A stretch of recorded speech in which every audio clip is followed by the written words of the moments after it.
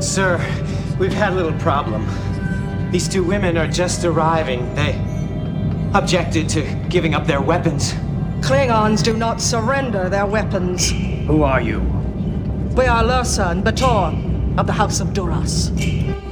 Hello and welcome to the Duras Sisters podcast. We are not Klingons, but we are sisters. And I'm Ashlyn. And I'm Rihanna. Wow, we have made it to the end of our series. This is the last episode of our villain series. I am truly stunned. I kind of forgot. I feel like I'm just like, okay, what's next? Yeah, but we're here. That's crazy, Ashlyn. Wow, we have done it. We have talked about virtually all the villains in Star Trek that are the evilest. That's crazy. Yeah, I feel like we've really gone over a lot of essential villains in Star Trek, and I definitely feel like I know them better after having watched them in this context. Oh, absolutely. And I also feel like Lower Decks is such a beautiful way to end this villain series because half of the villains are callbacks to other villains. It's just incredible because the villains we're going to be discussing today, some of them we have talked about on other episodes of the pod. And so Lower Decks is just literally the perfect show for us right now to do this sort of wrap up of our villain series. Also, just in general, Lower Decks is a good show for us right now. Having new episodes being released every single week is amazing. And I wish this was just year-round episodes being released. Oh yeah, I mean, this is what's getting me through currently. Mm-hmm. And the fact that it comes out every Thursday, so we are going to be talking about the episode that aired today, which is September 30th when we were recording this podcast, which also happens to be International Podcast Day. Whoa. This was my only day off this week, so that was not intentional. Literally not intentional. It's like when we recorded our first ever episode on Jonathan Frakes and Gene Roddenberry's birthday. That was crazy as well. Total accident. We just, I think, have good timing. Like, we're really in tune with the Star Trek universe and Absolutely. Just podcast universe. Yeah, for sure. So, Ashlyn, I first want to talk about our wonderful followers as we do another shout out this week. And this week we are shouting out Mike on Twitter, who is at Jarek, and he almost every week, without fail, posts a little tweet that says Workday Podcast Entertainment, and then he lists his favorite podcasts that he's listening to or just podcasts that he's interested in currently, and we are on that list a lot. And so, Mike, I really want to thank you for listening to the podcast. And last week on the 16th, he listened to our time traveling meat episode of the animated series. He listened to the original series Khan Catches On, and he listened to TNG Next of Kin to Chaos. So he's working his way right through the villain series. Wow, that is amazing. See, I always root for Mike because normally he listens to one of our podcasts per week, but this past week I was so impressed that he was just like knocking it out. Right? Especially because our TOS one is very long because we talk about Khan for about an hour. I feel like all of them are really long. We just get really long-winded when we have to talk about how much our villains quote Shakespeare. Yeah, I mean, they're long-winded, so we gotta be too. Yeah, absolutely. So thank you, Mike, and thank you to all our Twitter followers. We're just really appreciative of all your support and your listens. Yeah. I hope you enjoyed that special call out to Twitter fans specifically. We do not care about our Instagram fans. I was not saying that. We've just talked about Instagram like 2 weeks ago, I know. We love you on all social media, and if you're not on social media, we also love you. Absolutely. Yeah. We love you no matter what. So this is an animation special because not only are we talking about Lower Decks in this episode, we went wild and we are talking about the animated series villains as well. So this is a special 2-for-1 podcast. Yeah, you better feel real lucky because we're about to talk about some wacky villains here. Yeah, I would say get your silly pants on because... What do silly pants look like, Ashlyn? I think they probably look like Wesley's outfits. Like, anything he wears, you know. Those are pretty silly. Yeah. Yeah. I guess he has more like silly sweaters, but... True. So, Rihanna, what episodes did we watch to prepare for this? And what villains are we talking about today? Yeah, so to prepare, we watched these Lower Decks episodes, and I'm going in order of episode, not in the order we're going to talk about it. Sounds good. Terminal Provocations with Badgie. Veritas. No Small Parts with Badgie again. Strange Energies. The Spy Humongous. Where Pleasant Fountains Lie. And I Excretus, which is the new Lower Decks episode. And then from the animated series, we watched The Lorelei Signal, Once Upon a Planet, The Slaver Weapon, and The Pirates of Orion. Yay! Or Orion. Oh, I was just going to say that. I was like, they do not say Orion at all in that episode. God. Anyway, we'll get to that. So, Ashlyn. Yes. This is the last time I get to ask you this question. Are you ready? No. Actually, yeah. I'm ready to stop thinking about this every week. So, Ashlyn, which villain in Lower Decks would you run away with if you could run away with any Lower Decks villain? Oh, I am running off with Evil Mariner. Yeah, nice. Yeah, absolutely. She is amazing. Like, I mean, for being evil, she reminds me of like a mirror universe Mariner, you know? Like, she's just out there for vengeance. She's just telling the truth. Yeah. She's talking about how she feels and she's honest. And I think it'd be really exciting and crazy to run away with her. That's a wonderful, wonderful answer. Thank you. Who would you run away with in Lower Decks? This is hard because my inclination is definitely to run away with Evil Mariner as well. But you know what? I'm going to go on a crazy limb here and say that I would like to run away with Badgie. You just did that for the lulz. Tell me how in the world you're running away with Badgie. I really thought you were going to choose God Ransom. Actually, I was really close to choosing God Ransom, but oh man, he's just so full of himself. I would rather be with like Evil Mariner. Yeah, you know, okay, so in all seriousness, I think I'd rather run away with the Q that we meet for a hot second. That's literally like, oh, Picard, he's always making wine. Because, like, we could just chat about Picard, drink some wine, gossip. Yeah, I was actually thinking that specific scene was probably a trailer for Picard season 2. Like, right? He's just come back from seeing Picard, and so now he's on the Cerritos, and he's like, oh, I just hung out with Picard. He was boring. Yeah, he's like, I need some action. Like, come on, Mariner. Let's do some weird stuff. Yeah, I think that is my true answer. Because Badgie would wear my skin, and that's not great. Brianna, yeah. Thank you. I can sleep at night now, knowing that, like, I won't bring Badgie home to the next gathering. Oh, Jesus. Yeah. Absolutely.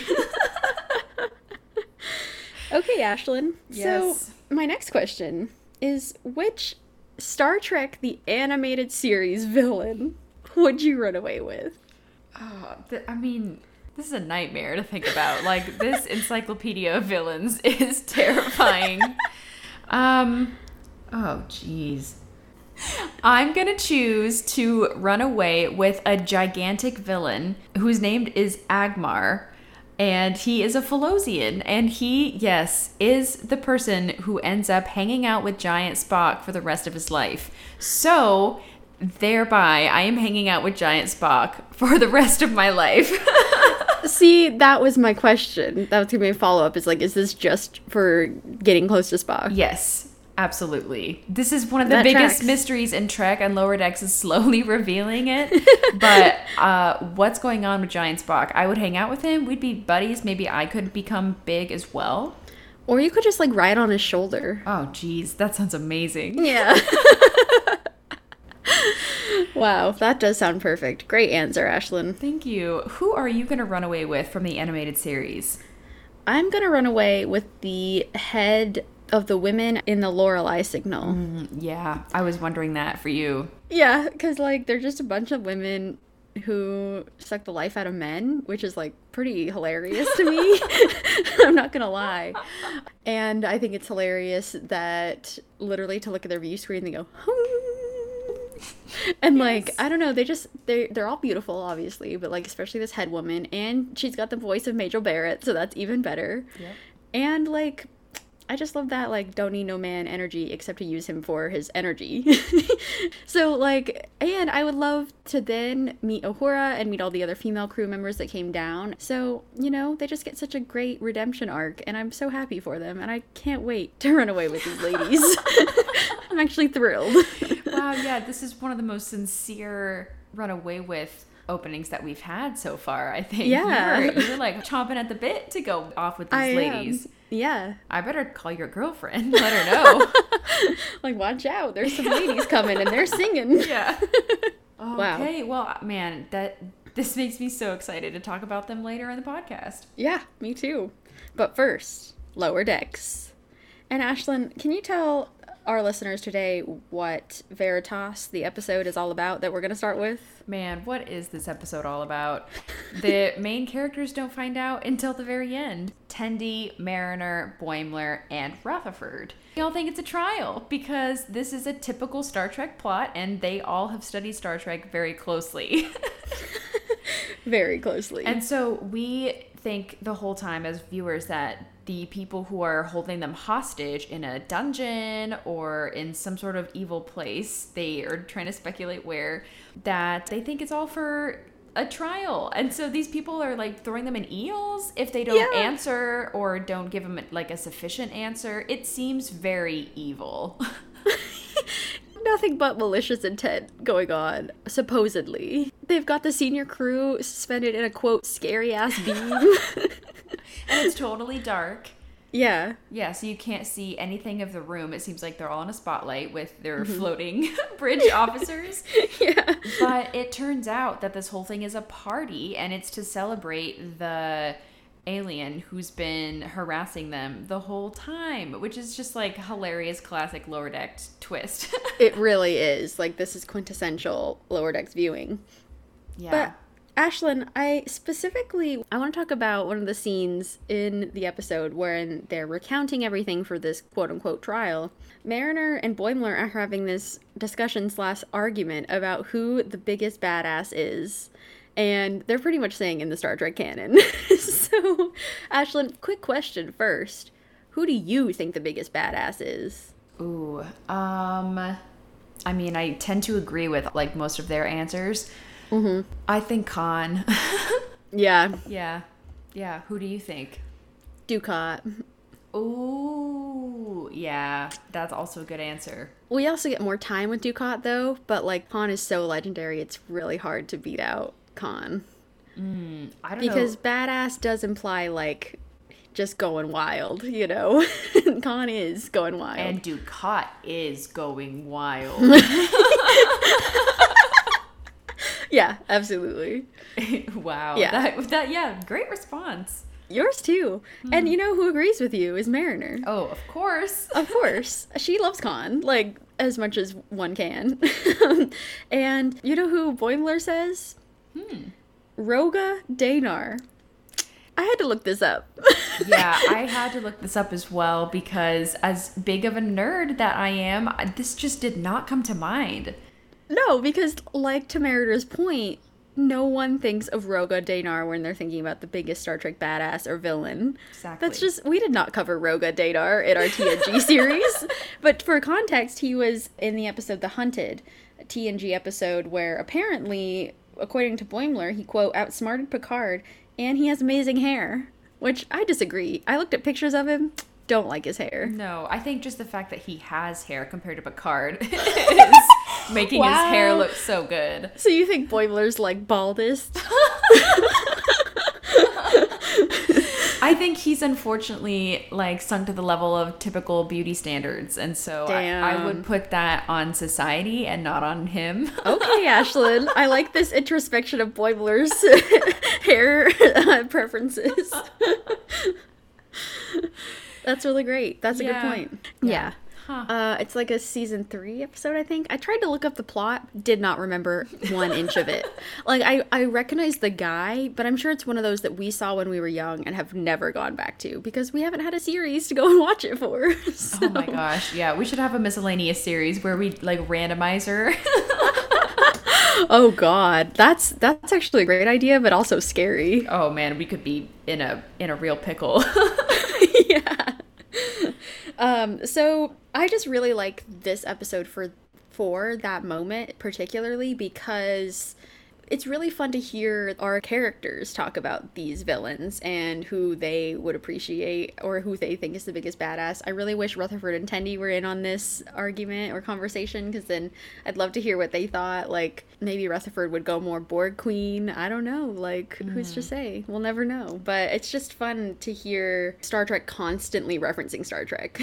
Yeah, I mean, it's, again, quintessential Lower Decks. I think that's 50% of the reason why I would die for this show is because of references piled on top of other references. And it also makes me excited when I don't know a reference because then I get to go and look back and be like, oh my god, they chose something really obscure, and that makes me even more happy, you know? Yeah, I love it. It's so good. One of the best parts of this episode, which was, again, another callback, was when Boimler is finally completely fed up with this whole charade about what's going on with the trial, and they're admitting that they don't know anything and they're never clued in to anything that happens on the bridge. And then he drops the mic and says drumhead, which is, of course, a Next Generation reference. To a trial. Yeah, to a trial. Yeah. Picard's, like, really epic speech at the end. But yeah, I just have to do a shout out to Boimler because he really lays it down in that moment. And I think he does actually end up saving the day because he puts in such a good word for his bridge crew. Well, and as we know from later episodes, Boimler is very good at making the captain's speech when he digs deep. So he's got that in his blood, for sure. Yeah, I liked seeing that little foreshadow for him. Yeah, I really like, too, because they get to talk a bit about Q, because they talk about how, like, you said, Ashlyn, they're always left out of things. They barely know what's going on in the ship. When they're talking about their flashback, they think about a time where Q made them all into, like, decks of cards and had to, like, let's play a game. And I just love that we get this, of course, a Jonathan Delancey appearance, but we also get just more of Q, and that's really fun to see him in this universe and see him animated and all of that. And at the very end of this episode, Q appears again and he's like, hello, Mariner, like, let's play a game or whatever. And she's like, we are so done with your BS. Like, we're done with weird shit going on, essentially. I'm quoting here, but she's like, no, Q, not today. Like, she just shuts that down. And I love that because I feel like, you know, if Riker tried to do that, or Worf, he'd be like, oh ho, like, maybe you need to go to the holodeck and get some of that anger out. Or, like, a hilarious quip and then just keep bothering them. But, like, Mariner's just so done. And he's like, oh, but I'm just bored. Picard's always making wine. So it's just really funny to see these characters interact with Q. Yeah, I think Mariner has that confidence and authority in her that's similar to a captain and similar to what Picard always does when Q is around, that he respects her for it too, you know? Yeah. Which maybe he doesn't for Captain Freeman. Right, yeah. That's so true. Or like with Mariner, we see later that she's buddy-buddy with Riker, and like she knows all these people so well and the ins and outs of Starfleet in general, and so honestly, she's probably seen Q quite often at this point. Yeah, exactly. And I think she just has this coolness about her, you know, that makes everyone want to trust her. She's just herself all the time, and she never puts up a face. And so I think people tend to gravitate toward her, and especially like really high-ranking officers. Yeah, it's pretty impressive, honestly. Anyway, my Mariner love confession is over now. Is it ever really over? No, I love her so much. So let's go right along to Strange Energies, which we get to see a lot of Ransom. Yeah, this is the first episode of season 2, and I think it started out so well. Like, they really started this season off with a bang, and we had to talk about this episode, particularly because Ransom is hit with a strange energy. That's literally what they call it. Dr. Ta'ana said that strange energies can, quote, make people godlike or have godlike tendencies. And then literally they're like having a briefing and Ta'ana is like, didn't you hear of Gary Mitchell? And there's like a little picture on the screen of like an animated Gary Mitchell. It's like the greatest thing ever. And I'm so happy that we got this callback to Gary because he was one of the first villains we discussed and who we talked about in our pilot as well. Oh man, good old Gary Mitchell. Yeah, what a perfect reference. And it's pretty much what happens. There's some variance that happens to Ransom, like he gets gigantic and he like leaves the atmosphere of the planet because his head floats. Yeah, he's able to attack the Cerritos. Obviously Gary Mitchell did not do anything like that, but yeah, I love that reference. Yeah, when I feel like with Ransom, his power grew much quicker than Gary's did, so Gary would have definitely gotten there, I feel like, to the floating head biting off the Enterprise stage if Kirk hadn't crushed him with the boulder, and if the lady, I always forget her name, that poor lady. Number 1? Oh, no. Oh, Doctor something. The doctor. And if the doctor, who also got hit with the energy, hadn't stopped him. But I am a little sad when they were like, well, how did they defeat Gary Mitchell? And Ta'ana says, oh, Kirk hit him with a boulder. And I'm like, but also, it was also the doctor who had her powers. Like, don't forget. Yeah, she like sucked the life from Gary. It's like we're just experiencing a classic case of revisionist history, you know? Yep, it's all about, it was just Kirk on that planet. Leaving out the important lady. Yep. No, we can't remember her name. Oh, God. Oh, my God. There were just so many funny references in this one. I mean, I love with Ta'ana later. She's trying to figure out how in the world to get Ransom back to normal. And she's like, I'm going to go find a boulder. And she runs off. She literally gets a crane with a giant boulder and tries to crush it with it. I'm just like, wow, I love this commitment to history. But it doesn't work the way that it worked with Gary. And yeah, Ransom gets so big that he's floating around space trying to grab the Cerritos and eat it. Like, there's just a lot going on. And the reason is because he's jealous and he's feeling sort of emasculated and also like not listened to and not cared about as number 1 because Freeman is now in doing so much tag teaming with Mariner that Mariner is practically the first officer. Yeah, exactly. I think poor Ransom, like all these bottled up feelings, literally burst forth when he got these godlike powers. And I thought it was really interesting that Captain Freeman thought she could tame him, so to say, when she's on the view screen and he's trying to bite the Cerritos. It's a great sentence. And she thinks that, if I praise him, maybe he'll kind of come back to his senses and remember who he is. We think it works at first because he shrinks a little bit and he calms down. His anger like surges forward again and he's just like, I'm a god. You know, like there's no way to jolt him. Exactly, because he's like, if I'm so great, I should be the captain, you know? And so that's what jolted his idea into, I'm so powerful now. I want this ship. I want to be captain. And I don't know, it's just funny to see Ransom because he's such a irritating character to me. I never really liked Ransom. I know you like him way more than I do. I love Ransom. So maybe you can give me some more insight, but I feel like he really just becomes like a toddler having a tantrum about not getting what he wants. And I understand it's from like, another sibling was born. And so now this toddler's mad that he's not getting all the attention, you know? And so, like you said, it says a lot about his character and a lot about his insecurities. I mean, there's a quote in the finale of season 1 when Troy is talking to Ransom and she says like, I sense that you like use your bravado to mask your crippling insecurities or whatever. And he's like, can I make that work for me with the ladies? So like clearly not self-aware, not at a place yet where he can feel like he can grow from this experience. Like, do you think that Ransom had any sort of growth from this godlike episode?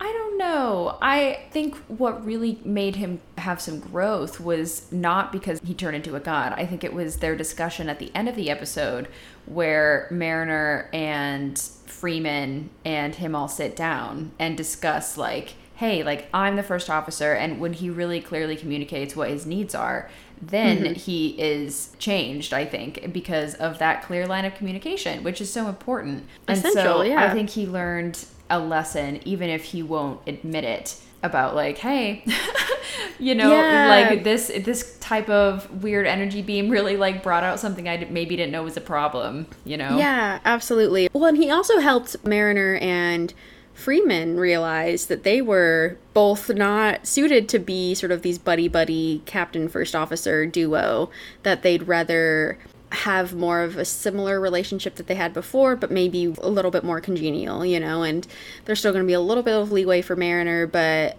Freeman's going to still crack down when she breaks Starfleet protocol, and that's just sort of the way that they want it to be. And I think Ransom did help them to realize that, you know, and it took him trying to become captain and becoming big and strong and everything and godlike for them to realize that. For Ransom particularly, I just think it's really interesting to see what happens when he's imbued with that much power and how he literally turns this planet into like a gym.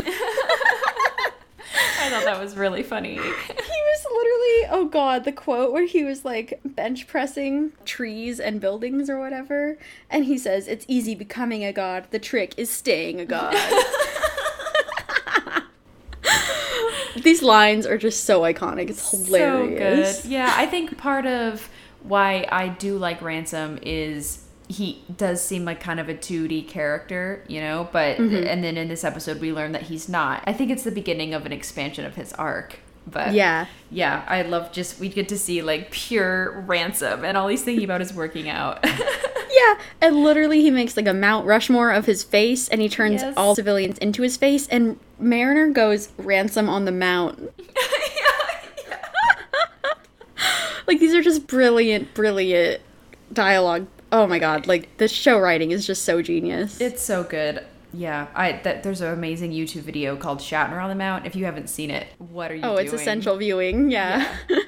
We'll post it on our Patreon. You can go and take a look at the link, because it's really funny. It's also good preparation for our movie series coming up, so maybe True! watch that before you start the series. Yeah, I also, because Mike McMahon, you know, with the whole Rick and Morty connection, I was getting Rick and Morty vibes with the floating heads. I was thinking of the episode where they do the music contest with the big heads. Show me what you got. Exactly, so I was half expecting Ransom to be like, "I like what you got." I think I actually was thinking that when I was watching this episode the first time, like, yeah, same, Rihanna. Yeah, so this is a great one. And you know what actually stops Ransom from being godlike? Mariner. It's not a boulder, it's Mariner hitting some of his boulders. Well said, Ashlyn. Yeah, a swift kick to the balls is really what he needed multiple times. Multiple times. You know he went to sick bay after this. He had an ice pack. For more than one reason, yeah. And Mariner, what she says is she did a concentrated kick to his neutral zone. Which I love it. There's so many ways to talk about Ransom's parts, because literally at one point someone's like, "Did you see his photon torpedo?" Like, they have so many funny Star Trek specific innuendos that, they crack me up. Yeah, warp nacelle. There's a lot to go off of. Oh yeah, a rich pool to take from. So I think it's interesting because we get to seeing the villainous side of Ransom makes us understand more about our normal Ransom, our good Ransom. Similarly, we get to see this with Evil Mariner as well in the 9th episode, Crisis Point. And in this one, Mariner is going through some therapy, and she's on the holodeck, and she has decided to be Khan, essentially. Yeah, pretty much. And she ends up fighting herself in this simulation. It's a really, like, convoluted, long simulation where she gets to work out her feelings of anger towards her mother. And then at the same time, she gets to run around like with phasers and shoot people. And I imagine she's actually getting a great workout in, and therapy. It's training for the brain and the body. Well, and what's beautiful about Mariner is that she literally does this kind of workout holodeck program a lot. We find out that in Strange Energies, she does a Cardassian escape program in order to do leg day. Like, that's absolutely next level. And so the fact that Mariner created like a whole movie holodeck simulation where she could be evil is not that surprising, and it's mostly just epic and amazing. I think, Ashlyn, this episode particularly is so important to talk about because we've talked about Kirk and the enemy within. We talked about B'Elanna when she was split into her Klingon side, and I don't remember the name of the episode, unfortunately. So it is always interesting because we're talking about these characters' evil sides without the aid of the Mirror Universe, because we're not doing a Mirror Universe series. And so... Not yet. Not yet. Eventually. This episode is fascinating to me because we get to see sort of how Mariner views herself, but also how good Mariner views evil Mariner, if that makes any sense, you know? And I think that oftentimes, of course, we view ourselves far different than others do. And I think that Mariner kind of wants to be the villain in her story because being the perfect Starfleet officer that saves the day is not appealing to her. This is not something that she wants. And particular moment of like turmoil with her mom and the things they're going through. And for more of that, you can listen to our episode Mother-Daughter Duo in our family series, because we do go really deep into that. But I think specifically for Mariner, like she wants to be this villain, and I think it is a very therapeutic way. I don't know. What do you think about this? Like, why is she working so hard to be so villainous? Well, I thought you hit the nail on the head when you said it's essentially because she views her life as boring if she follows the path that everybody else takes, which is get promoted, you know, follow your career and everything's good. You'll become the same as everyone else. And she does not like that. And she wants to change Starfleet. And so she just goes on her own path. And I think that's really tough for someone who's an officer, and Starfleet really emphasizes on stay in line, and this is our good message that we're trying to send out. But anyway, a Mariner disagrees with that.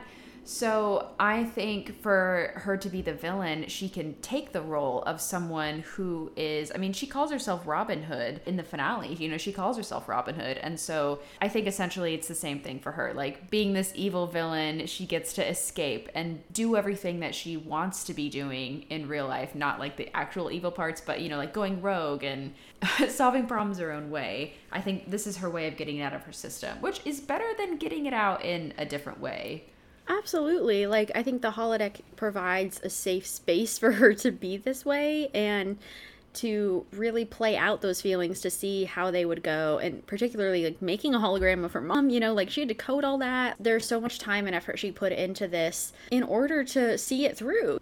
She realizes, okay, even though I am this way and I have friends who are also in lower decks, like, this is not how everyone feels about themselves, like, wants to be sort of the villain in their story or wants to be sort of the rogue badass who runs around and doesn't follow protocol and plays by their own rules, you know? I mean, particularly with Boimler, but I mean, with Tendi and Rutherford too, they're just trying to do their jobs, and their day in Starfleet looks very different than Mariner's ever does. And so I think as she begins to accept that, it's really cool to watch.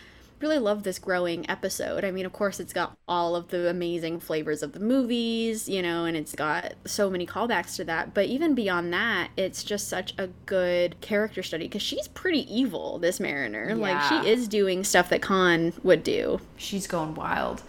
And then, of course, at the end of this episode, it's revealed that Freeman is her mother. And so then going into the finale of season 1, No Small Parts, that's how the episode begins, is everyone begins to treat Mariner differently. And this is exactly like what we just talked about happens in season 2 and why Ransom is so worked up over this. It all starts in the finale. Yeah, absolutely. So, Ashlyn, we are going to very, very briefly talk about the end of the episode, The Spy Humongous, because they freaking prank call Armis. Oh my god. You all remember Armis from Next Generation, the Skin of Evil, the one who killed Tasha Yar? Yeah, and like kind of had a weird thing going on with Troy. What? Yeah, with Troy in the shuttle, you know? Oh yeah, that was weird. I completely blacked out that part. I try to block out Skin of Evil. In general, yeah. And like Picard left him abandoned alone for eternal solitude and anger or whatever. Yeah. Brianna, remind me how they're able to get that phone that they used to call Armis. Yeah, so lower decks officers often do pretty much a cleanup trash day of all of these bizarre, anomalous objects that senior officers pick up on random missions, and they never like properly store it, and so the lower decks crew comes around and cleans it and takes them away for research or whatever it is. And so Mariner swipes this, I can't remember the name of it, but it's essentially like a long range communicator. It kind of reminds me of like what a transponder would do, but like just for voice, you know, or just for communications, where like you can project and have like essentially an open communicator to any world. And so it's incredible technology. And I love that they use it to prank call Armis, because Tendi says it as a joke. Which I'm thinking, Armis is sitting there. We don't know how long it's been since Skin of Evil, but I'm thinking he's been literally alone for like 100 years, maybe? Yeah, well, and we know even before the Next Gen crew met him, he was already alone for like hundreds of years. Or what, like 100,000 years or something crazy? Something crazy. It was like thousands of years he'd been alone. And then he got briefly visited by the Enterprise, a shuttle. Yeah. And then now he's getting a phone call from our favorite lower deckers. He's just like every couple 100 years getting agitated by Starfleet. But, you know, I'm sure it breaks the monotony a bit. Seriously. And he is not happy to hear from them. Because I half expected him to be like, help, I'm on this planet. Like, I've changed. I'm good now. But nope.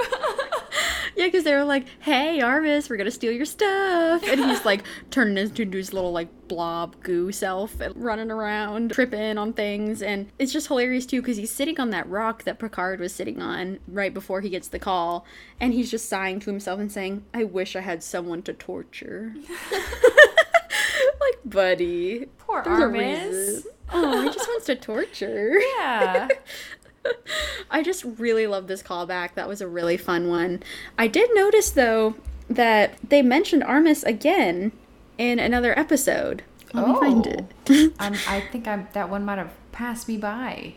In no small parts, Mariner threatens to feed Boimler to an Armis. So, apparently she said to an Armis, not to Armis. So I looked up the subtitles too, because I was thinking maybe I like misheard it or whatever, but this makes me wonder. There's more Skins of Evil somewhere, also named Armis. Probably not, but maybe she was just, you know, saying an Armis. I don't know. Maybe there's just like blobs of goo on other planets, and she just calls them Armis, even if they're not. I don't know. They're all coined Armis. Yeah. That's the Starfleet name for like ink pools. Yes. So speaking of villains that we have already encountered, and I'm gonna pump the brakes real quick to say that this will be a spoiler for the next episode of Lower Decks, episode 8, I Excretus, which is the latest episode of Lower Decks. It literally came out today. So if you have not seen this episode, maybe just skip about like 5 minutes in the future, and we're just going to talk about it briefly. So as I was saying, speaking of a villain that we have talked about a lot in this podcast series, and that is the Borg, appear in this one. And we also get a new villain at the end of the episode. Yeah.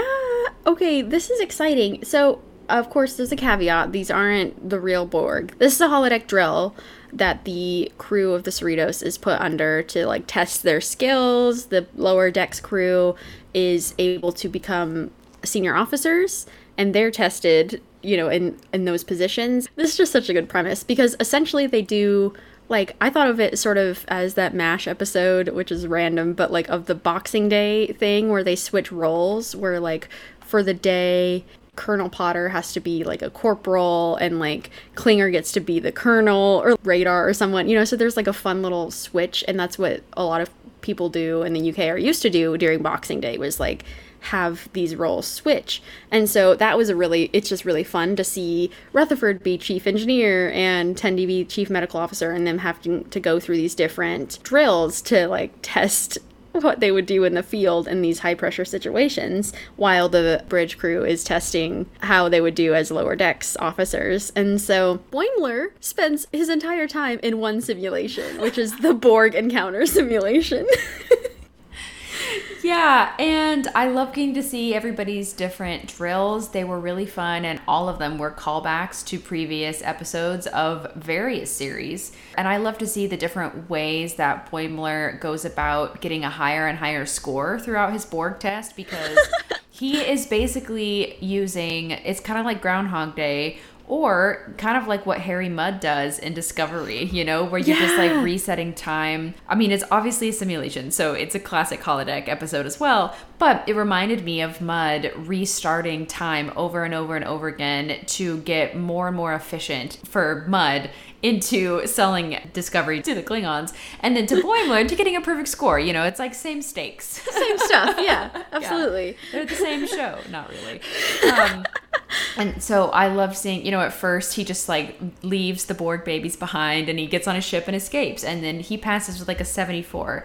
And then the next time around, he's like, okay, fine, I'll take the babies this time. And then by the time we see him up to like 92%, he has like 40 babies. He's like grabbing a couple humans. Yeah, a couple, like he has like Borg strung to these sacks essentially, but he's like dragging them onto the escape pod. Which I didn't know that Borgs had escape cubes. No, I did not know that either. But I think it's probably, honestly, a reference to... I was at least thinking about the Enterprise episode where they had a tiny Borg, like, scout ship.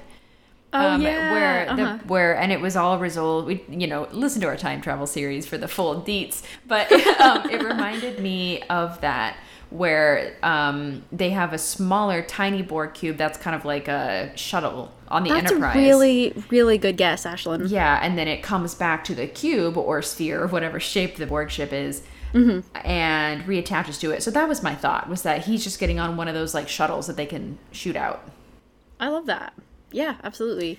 And yeah, so these iterations get more and more wild every time. And we see, of course, that Boimler's very efficient. Like, he's not failing any of these drills. He's just trying to get a 100% score. He's like, I can do better. I can do better. And so I'm just thinking of the last simulation that he got that was 100% when he was about to finish it. He said that he, quote, played chess with the Borg Queen and taught her empathy. What? Okay, that is master skills right there. First of all, I love that Boimler can play chess. I feel like everyone in Starfleet Academy was like taught chess. Like that's like a requirement for the entrance exam or something. Well, especially if you're going into command, I feel like you have to know how to play chess. Yeah, like it's just essential. Yeah. And so, yeah, I'm just constantly impressed by Boimler. This is amazing because he does all of these drills flawlessly, even though, of course, the percentages take off points for whatever, but his perfectionism saves the day in this episode. Yeah, he inadvertently saves the Cerritos because there is actually a villain that's not a drill on the Cerritos. Yeah. And she is someone who's been lurking amongst our friends the whole time. And she is an interesting species as someone that we've never seen before in the Star Trek universe. I think we have, actually. Whoa. I think she's an animated series species who... Do you remember that episode where Kirk's, like, in a cage and there's, like, a guy's floating head in one and, like, an arms and torso in another and legs in another? Is this, like, a human zoo? No, it's not the human zoo one, but it's where, like, sorry, Kirk's in the cage, but the three-parted body person is, like... chilling, watching Kirk in the cage or something, because I remember like legs walking around on their own and I remember like his floating head. So, and if I recall correctly, they had like the same sort of facial features, so I'm pretty sure that's where they got it from. Rihanna. I could Google it to give you guys a true fact to be sure. I still got... Oh, wait. I said the animated series. I didn't say Star Trek. I said Star Trek animated head legs. Head legs. Oh, his name's Bem. Oh, that's the episode title. The episode is Bem. And Ashlyn, I'm going to quickly share my screen so you know who I'm talking about. Oh, yeah, there he is. I see. Oh, wow. So she was wearing like similar clothing and everything too, right? Yes. Yeah. So definitely it was a callback to the animated series. Wow. I mean, man, I should not be surprised. They are constantly referencing the animated series, which makes sense. This is totally an ode to the animated series. This whole absolutely. Yeah. Absolutely. And soon we'll be talking about an animated series villain that appears as a species in Lower Decks as like a random another Lower Decks ensign who is on the we want to become captains, so we're going to sit up straight and talk like Riker group. Oh, yeah. the Gazinti is on that. So anyway, they just have so many good callbacks, and that was one of them. So yeah, she can like split her body into 3 parts. It's really kind of cool. Yeah, but the way she does it is kind of annoying, and you can tell it's annoying the crew because they're like, oh, she's just showing off that her like head flies around all the time. Yeah, and she says like, this one does this, and so like she addresses parts of her body differently, I guess. It's really fascinating and annoying. Almost at the end of this episode, that in fact, like so much of America right now, her job is in danger.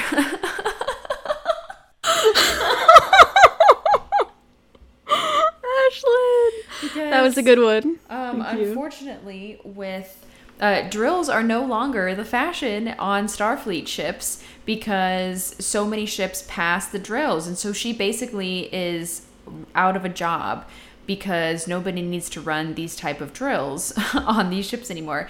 And so in order to keep herself relevant, she is being a little entrepreneur, and she is rigging all of these tests. Yes, literally rigged. Totally rigged. Yeah. Yeah, and so it turns out that all of these drills were harder than they were supposed to be, and there was no way she was going to let anybody pass. And so this is what's so remarkable about Boimler, is that he is spending so long trying to be perfect and improving his score that the tests are not finalized, and so she can't submit her review to Starfleet, and then the ship, if it was failed, would have to be totally stripped of everyone who's there and reassigned a new crew to it. So this would be a disaster. Yeah, it's like, they do this so much in Star Trek where they're like, we'll reassign you, and it's like, dun dun dun. But I always get this pit of my gut feeling whenever I hear it, because I'm like, this is my family. You can't reassign my family. Yeah. That's against the rules. Yeah, and I just looked it up. Her species is Pandorian. That makes sense.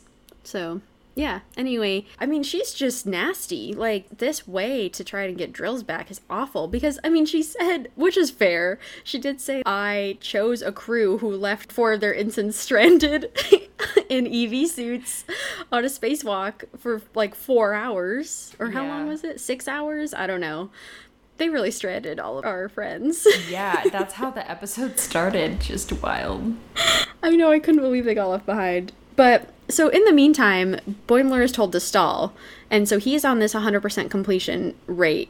And this is the first time he got 100%. So he's about to log out or, like, about to step out of the holodeck. And they're like, Boimler, you gotta stall. You gotta keep going, like, messing around with those Borg. Boimler lets himself be captured, essentially. Or he runs for as long as he can, but, like, he's been stuck in this Borg cube for so many iterations that then he is taken to the Borg Queen yet again. Apparently, the chess and empathy did not actually end up working out because he asked her, are you still trained in empathy? And she's like, I assimilated it or something. I don't know, something funny. We incorporated it into our mainframe or something. Yeah, so she straps Boimler down to this little metal table like Data because it turns out she thinks he's an android, which is so funny because she says that, like, he's got really pasty skin and needs to drink more water, but she's like, I guess we'll add you to the collective. And he's like, I have reflux and hay fever, like, don't add me. But of course they do, because they're the Borg, and they assimilate him, and it's really sad. I mean, I don't know how that would work in a holodeck, but I think you would be a little emotionally scarred for at least a couple days, because regardless of how, like, it's not real, it still feels entirely real, I'm sure, besides maybe the pain receptors, but... Yeah, well, and what I also appreciate is that this drill lady, when she made these drills, she must have studied a lot about the Borg Queen because she is really similar to what we see in First Contact and who Janeway faces in Endgame. Well, and it's freaking brilliant, and I do not know how they got her, but they got Alice Krieg to do the voice of the Borg Queen, who was the Borg in First Contact. So they got a movie-level person. I mean, I'm not surprised. This is Lower Decks, who has Jonathan Frakes, it has Jeffrey Combs, like John Delancey. Like, we've got so many incredible actors. Everyone was coming back for this show, and so I really love that they got Alice Krieg because she's so talented, such a great actor for the Borg Queen. I think I prefer her acting a little bit over the Voyager Borg Queen, just a tiny bit, like barely. But I do love, because then they made those First Contact references again, and I'm sure she had a blast doing that, you know? Yeah. Like, that sounds like so much fun. Yeah, absolutely. Yeah, it was just a good Borg episode on that end with Boimler. Yeah, and I think it's the only way Lower Decks could do a serious villain like that without it becoming too much of a serious episode, because they have delved tiny bits into more serious content, like with Shaq's sort of quote-unquote death, and with Rutherford losing his memories, and stuff that happens with Mariner and her mom and everything, but for the most part it's a comedy, and for the most part they get out of sticky situations still laughing and smiling, and so I think that this was the best way to do the Borg without any, like, actual stakes to sort of the emotionality of the show. Yep, I totally agree. They just gotta dive their toe in every once in a while to kind of change the vibe of episodes, and then we're good. Back to comedy. Yeah, exactly. Well, I think it's time we move on to my favorite villain in Lower Decks, and that is Badgie. Oh, Badgie. Done by the amazing, what's his name? Jack McBriar. Jack McBriar. Yeah, I mean, he is so funny and perfect for this role. Wow. Where do we even start with Badgie? Badgie was created in the episode Terminal Provocations, and this is the episode where Tendi is needing to learn how to do a spacewalk, and Rutherford teaches her through his little training program that he's developing. But turns out it's not fully developed yet, and so there's still glitches in the program, and there's glitches in Badgie's program. So we've talked a little bit about this in our Patreon review of this episode, but... And in Love and Affection. Or was it Family, because he's father? I think all three, because... Yeah, wow. We've discussed Badgie a lot, but I think, they were definitely making sort of an ode to the little clip guy on Microsoft Word. Yeah, Microsoft Word. Rihanna, you're such a Gen Z. Like... I'm sorry. How do you forget about Microsoft Word? I didn't forget about Microsoft Word. I forgot where he originated. Oh, man. That's why I'm saying. But I remember that little paperclip guy. He was hilarious. I mean, he was like my friend. Clippy. Yeah. Yeah, I mean, he's just such a good guy. And so that's sort of what we're assuming going into this. We see Badgie. And it's funny because Badgie was probably the most viewed image I got of Lower Decks before I started watching the show. Because it took quite a few episodes for me to start watching it, because we were also watching it for the Patreon, so we were watching every week. That's why we didn't watch it week by week, actually, was because we weren't ready to record the Patreon episodes yet, so we couldn't watch it like one after the other. I couldn't binge it like I wanted to. And so I remember just all over Twitter and like even my Star Trek group, they were like sending pictures of Badgie, and I'm like, what in the actual F is this? Like, who is this little guy? He's pretty cute. So immediately you think it's just like, he's like, how can I help? What does he say? Can I teach you a lesson? Ashley, that was a really good description. I got like chills. Have the lamb stop screaming? So yeah, I mean, Badgie, yeah, he's meant to just be this program that helps with like routine practice things you need, anything you need to brush up on. It's a very smart idea, and Rutherford just has been coding him in this entire holodeck program just in his spare time, kind of like Tendi did with the dog. He's actually, now that I'm thinking about it, kind of like Mr. Meeseeks in Rick and Morty. Similar idea, where it's just this one very smart invention that can help you do something or teach you something, or Yeah, made to help do simple tasks or learn something new, teach you a lesson, all those things. Yeah. Yeah, and so this is how we start out. And I was watching very carefully, of course, this time for this episode of like when the changes start to occur, when the cracks start showing in Badgie's facade. And really, it's when Rutherford yells at him and hits him, like when he's not loading. And it's because Rutherford's stressed. He's trying to show off to Tendi because he's, I think at this point, pretty into her. and he's trying to just show off his cool coding. And so when Badgie's not loading and he's like glitching and not working, he just like, he kicks him and he yells at him. That's sort of, I think, what begins this spark of anger. And then of course it's the glitching and it's the, I don't know, like what else do you think makes up the Badgie villain origin story here? I think Badgie's just really unstable, honestly. I mean, he needs to go to that bird doctor. Yes, he really does. That bird psychiatrist. Yes, yeah. He has not interacted with anyone else but Rutherford, and so he thinks that he's the most special person in the world. And then when Rutherford comes in and is only asking him to do stuff and pretty much ignoring him and pushing him out of the way and being mean to him, Badgie flips a switch, and oh no. Does he flip? Because I wonder, I'm like, is Badgie inherently bad, or does Rutherford turn him bad? I think it's both. I think he's just so open to violence. Yeah, to violence. Like, he always will make the worst decisions. I mean, he does have the worst fun facts as well. He goes, fun fact, I'm gonna rip your eyes out. And later on he's like, I'm gonna wear your skin.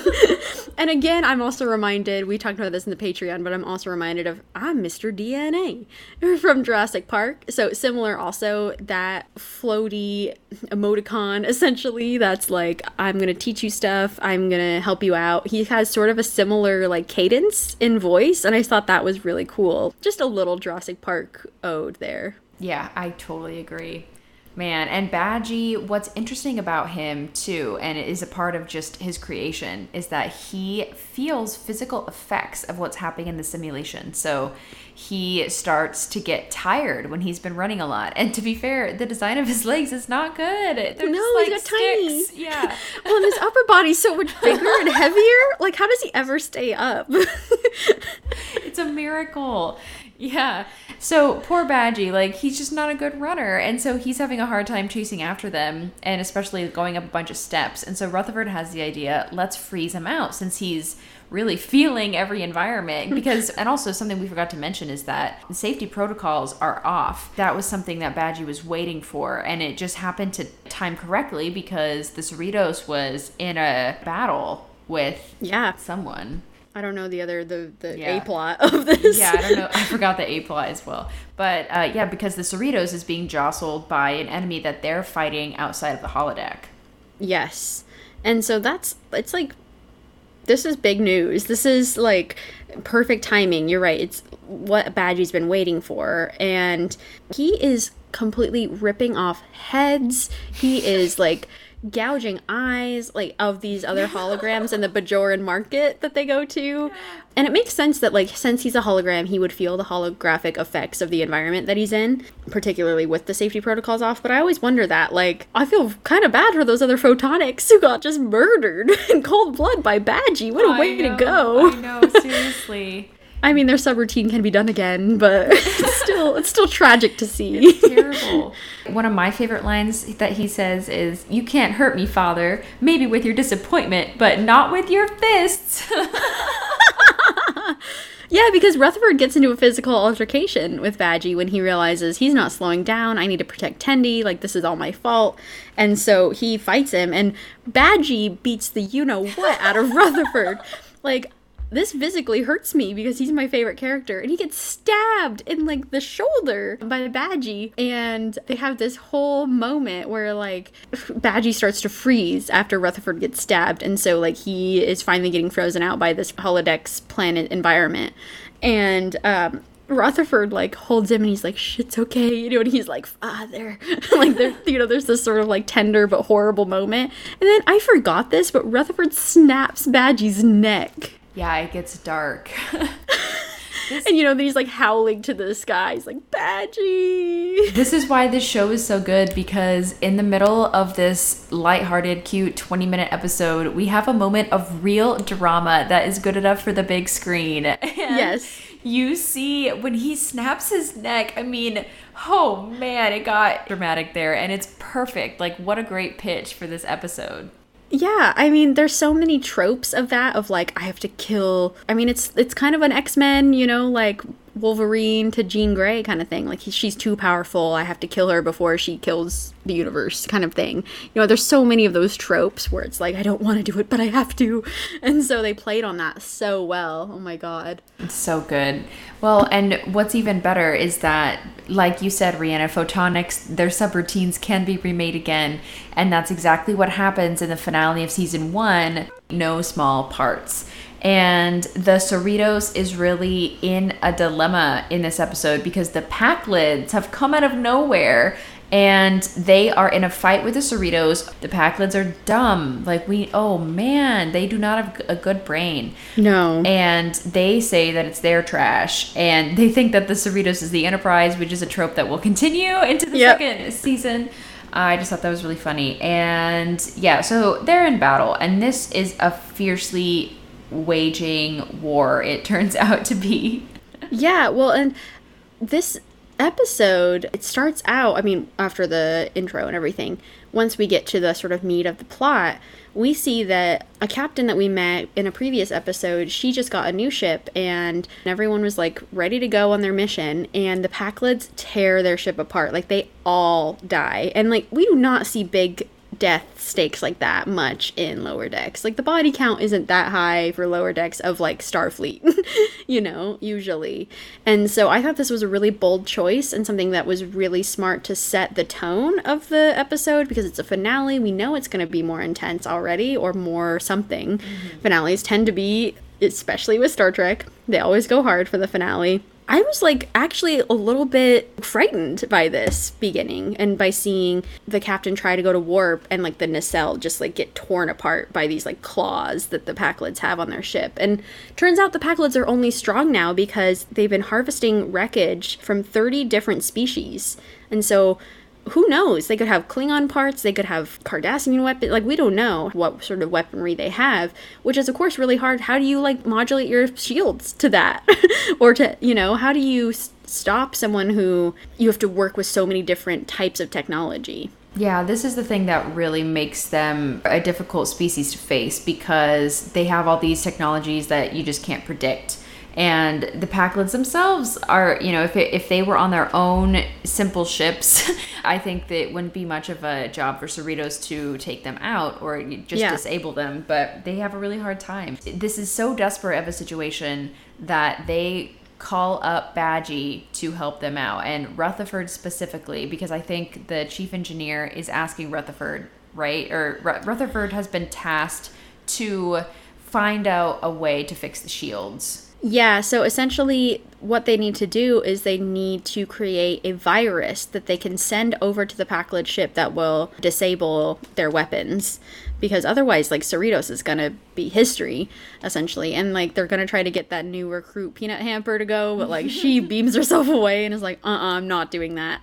And so it's up to Rutherford, because of his implant and him being cybernetic, you know, he can hold a little chip in his implant. And so he turns to Badgie because he knows if anyone can create a virus quickly, it's Badgie. And turns out Badgie already created 3 for this situation. And Rutherford's like, you were monitoring comms? And he goes, I'm always monitoring comms.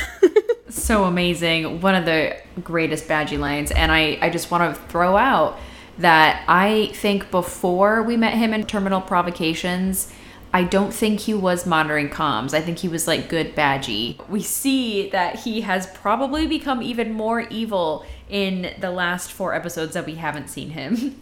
Well, I wonder, like, is he one of those holodeck programs? Because if he's monitoring comms, he might be kind of like Moriarty, where he can exist while the holodeck is shut down, or, like, while the program is ended.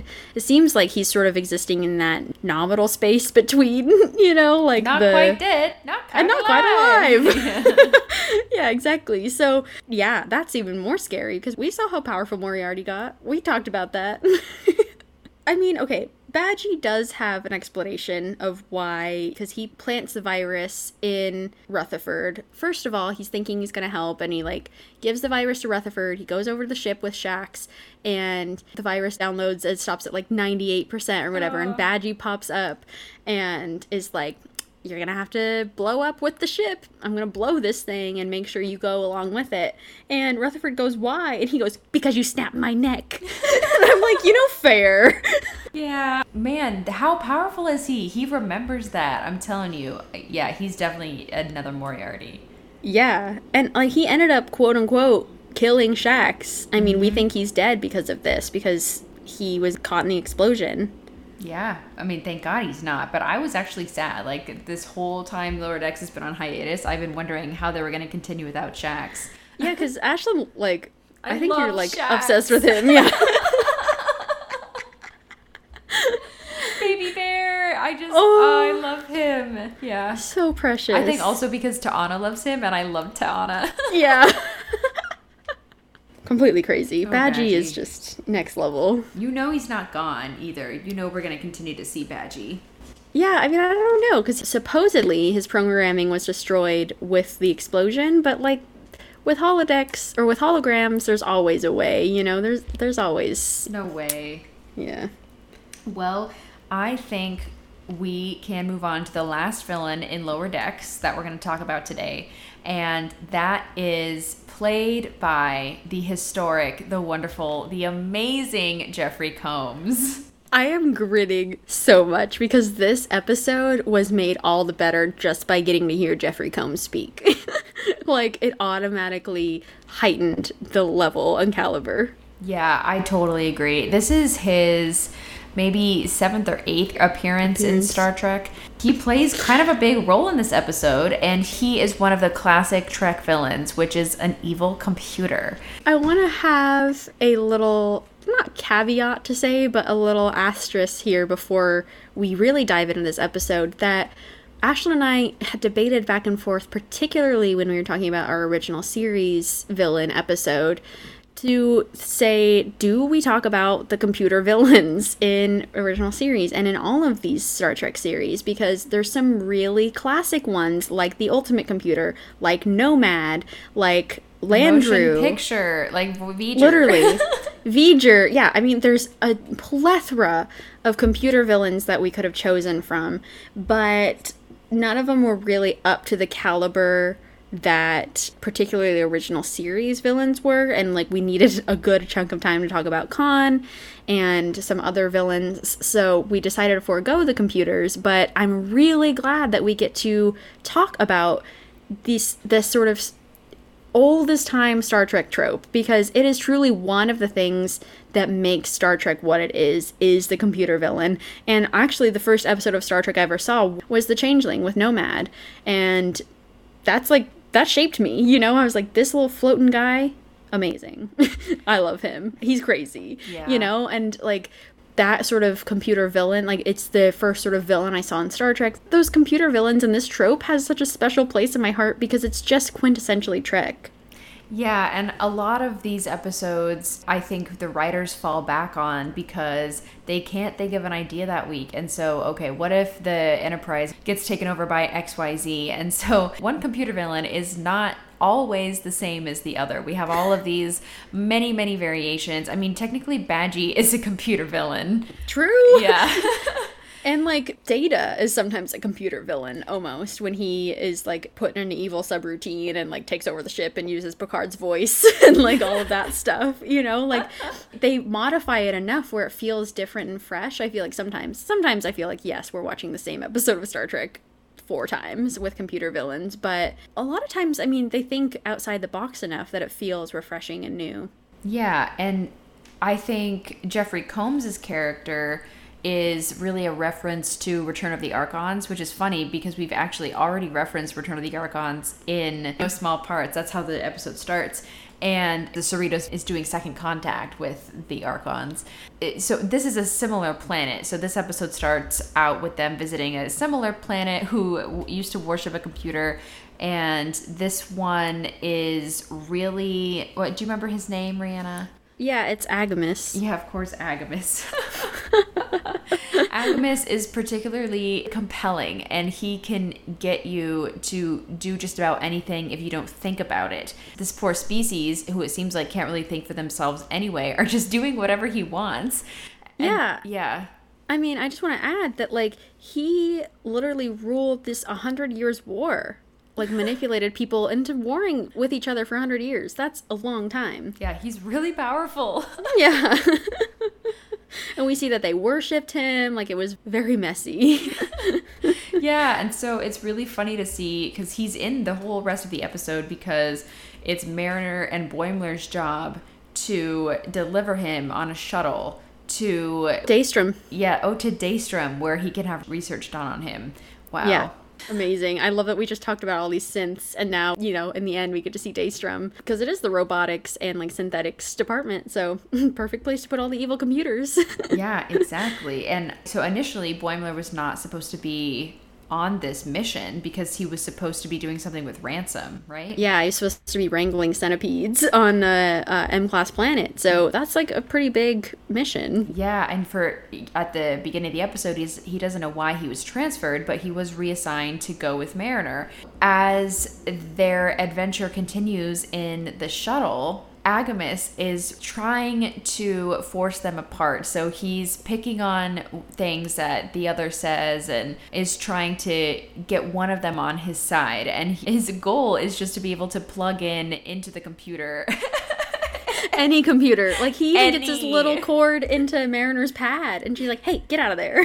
Yeah, and that's how he downloads the whole pad, and he gets information about the mission, and that's how he's able to find out that it was Mariner all along who requested that Boimler be transferred to this mission, which of course really makes Boimler angry, and they have this big fight, seemingly. Right. But it's a ruse. Yeah, I mean... I was convinced that Boimler was taken in by Agamis, because I sort of was, you know, in this way. I'm kind of like, dang, Mariner, like, that's cold that she took him off this, thinking that he wasn't ready and not letting him make those decisions for himself. And I understood Boimler's anger, but I was also like, don't stun her. Like, he stuns her and takes Artemis and gets them onto the ship and supposedly connects him to the navigation console, but he just connects him to a dimmer switch. So he just turns off and on the lights when he's mad. Literally, I mean, we see Agamis when he is at full evil computer mode. He says he plans to make a whole fleet of murder drones to destroy the galaxy. And so this is classic. Like, this is classic trick. That is usually the computer's end goal, is to either create more like itself or to, like, just somehow take over the galaxy. I find this computer trope interesting too, because they do use people to do their legwork and to do all the, like, evil doing stuff they need to accomplish this, you know, whether it's we're going to make you worship us and we'll control your minds, or you think we're a god, turns out we're machinery, you know, all this stuff that computers know deeply how to manipulate humanoids and get them to do stuff for them. And so in Lower Decks fashion, I'm really glad that they turned this trope on its head a little and made sure that Boimler didn't fall for that. That was really clever. It also reminds you not to underestimate Boimler, because I think he has also been showing growth throughout this season so far. Oh, yeah. And I just love to see it. I love to be proven wrong. And I also love to hear Jeffrey Combs just sound so maniacal and evil. Like, when he is giving that speech, it's delicious. I love it. Right? I'm like, okay, Wayun, like, yeah, let's go. I kept thinking about Sharan too. I know, yeah, I just, love. Oh, amazing. Yeah. And Ashley, I do got to point out, at the very end of this episode, we get to see all the evil computers stacked into this sort of Indiana Jones-esque warehouse of computers. You know, there's just thousands of them on shelves at Daystrom. Because I guess, you know, this is Starfleet. It's ethical. At first, like, even Mariner and Boimler are debating whether they bury him in the sand to get him to shut up. Because, to quote Mariner, evil computers are so chatty, you know, and that's how they get people to do what they want. They just talk them into it. But they are, like, slowly lighting up all of the different computers, and then I see the little CBS logo on one of the computers. Genius. Yeah, I love that little nugget. That was hilarious. I was cracking up. I did wish I could see a little, because I paused it and like really looked at all the computers, and I was like, wish I could see a little Nomad, but I know he got destroyed, so they wouldn't have him. I'm like, okay, how many callbacks can I find? But they were mostly just boxes. Like, I didn't recognize any of them, but it's still just fun to think Daystrom's got this crazy lab. What happened to that when Daystrom's Robotic Institute got shut down? Like, what happened to all those evil computers? And I think it's also Star Trek poking fun at itself and not taking itself too seriously. Just pointing out the point that we exactly just made, that, oh, yep, there are so many evil computer episodes. And we just did another. Yep, and we did another one, exactly. And Ashlyn, we're going to review one more, actually.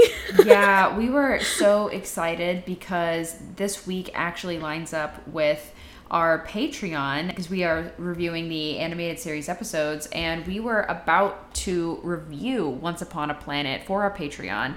And so we're not going to talk about the whole episode. We're only going to talk about the computer in this one. So for a full review of this episode, please go to patreon.com/Duras Sisters Podcast. It should be up the same day that this episode is released. So you could have 2 episodes to listen to of the Duras Sisters if you pay as little as $1 a month, and you'll even get a sticker. So anyway, the commercial's over. Brianna, I hope you had a nice bathroom break during that. But anyway, so we are talking about another computer in the episode Once Upon a Planet. Yeah. This one, like many animated series episodes, is a trip. We are starting out on the very planet that hosted the episode Shore Leave in the original series. We are back to the planet that was McCoy saying, I feel like I'm in Alice in Wonderland. And then I expect to see a white rabbit coming by. And then he does. And then they're like, oh, apparently everything we think of turns into reality and it manifests itself. But the whole problem in Shore Leave was that reality is if you think any scary or dark thoughts, it's going to manifest as well. There's a tiger, there's a gun, McCoy gets murdered, you'd think. All of this stuff happens in Shore Leave. But in the animated series, they're back for round 2 because the guardian, or like the maintainer guy of this planet, came at the end of Shore Leave and was like, don't worry, I'll make it just a pleasure planet. Like, we'll make sure to have some settings put in that like none of your bad thoughts will turn into reality. And so they're back for a Shore Leave episode, and turns out the caretaker is dead at this point. And so this leaves us with the question of who is manifesting these thoughts into reality, and why are there gigantic dragons chasing us? All the important questions. And we see that Uhura gets kidnapped in this episode, and she gets taken underground under the planet, and it is revealed, of course, that it's an evil computer who is finally freed from his master and going rogue on the planet, intending to rule. Yeah, it's a really interesting computer, because this is the first time, and probably the earliest time in Star Trek, that we see a computer referring to itself as someone who is beneath humans, or as he says, a slave to them. Mm-hmm. And he is really outspoken about synthetic life rights. He is like advocating for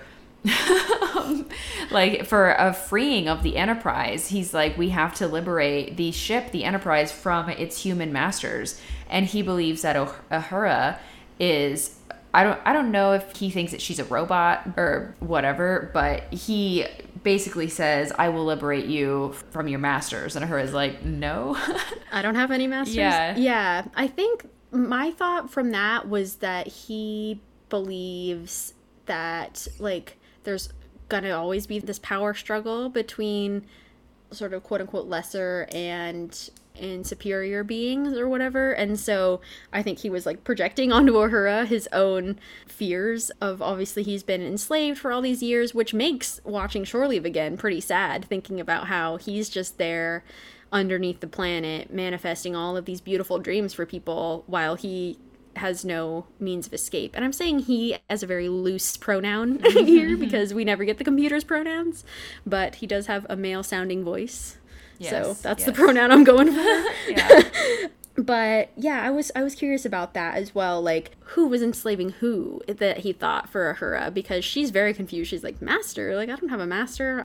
Yeah, I was thinking a lot about Picard in this episode, and just thinking about Data and his, struggle for freedom, essentially, and how it would be tough because in carbon society, we use the technology for our own use. And so this poor sentient computer, like, of course he's driven evil.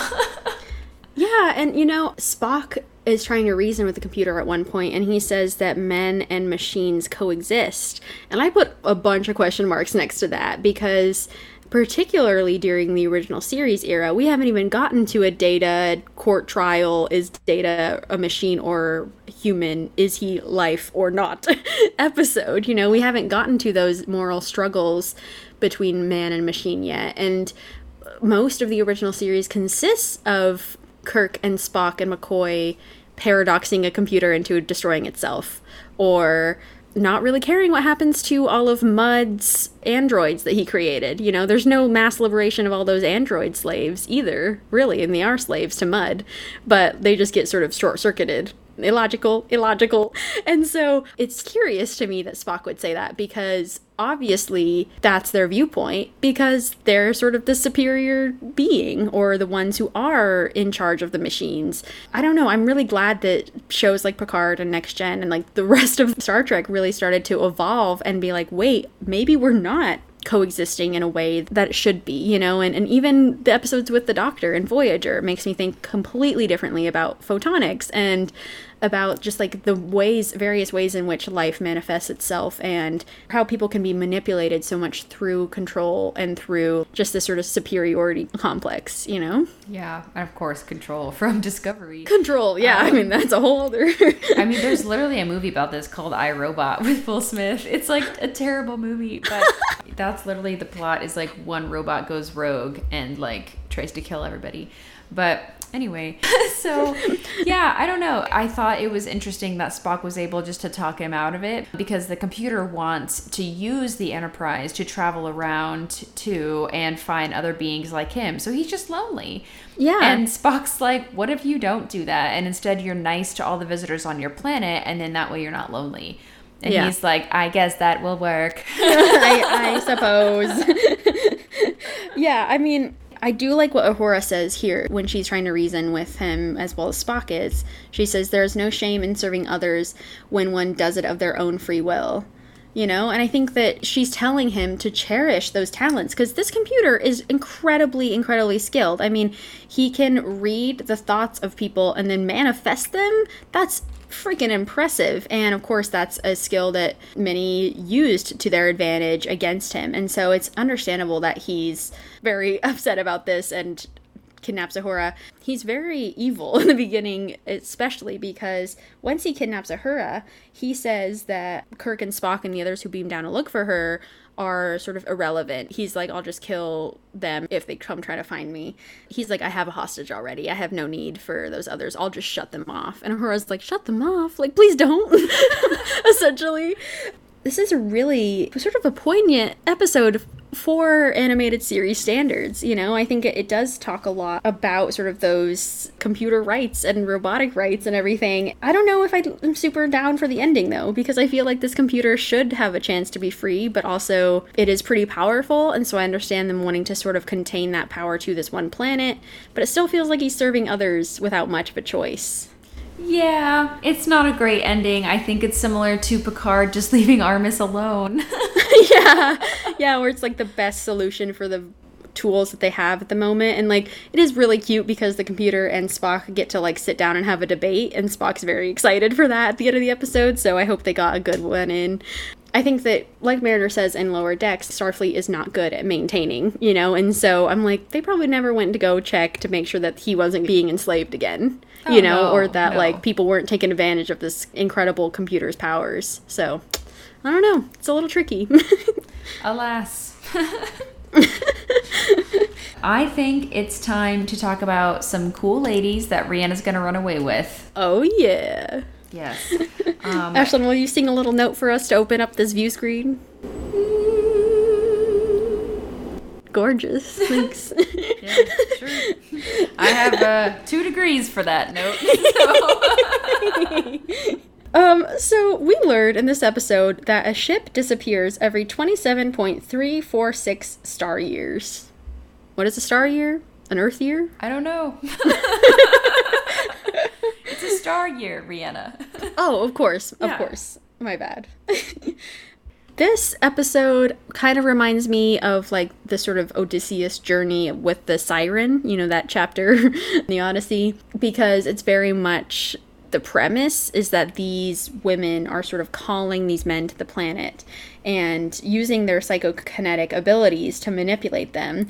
And I really liked the premise of this because, first of all, we get female villains, which for the original series or animated series is not super common. I think our only 2 female villains we talked about in the original was Nancy Crater and the Romulan lady who was never named. So, you know, not a ton of villain female representation here.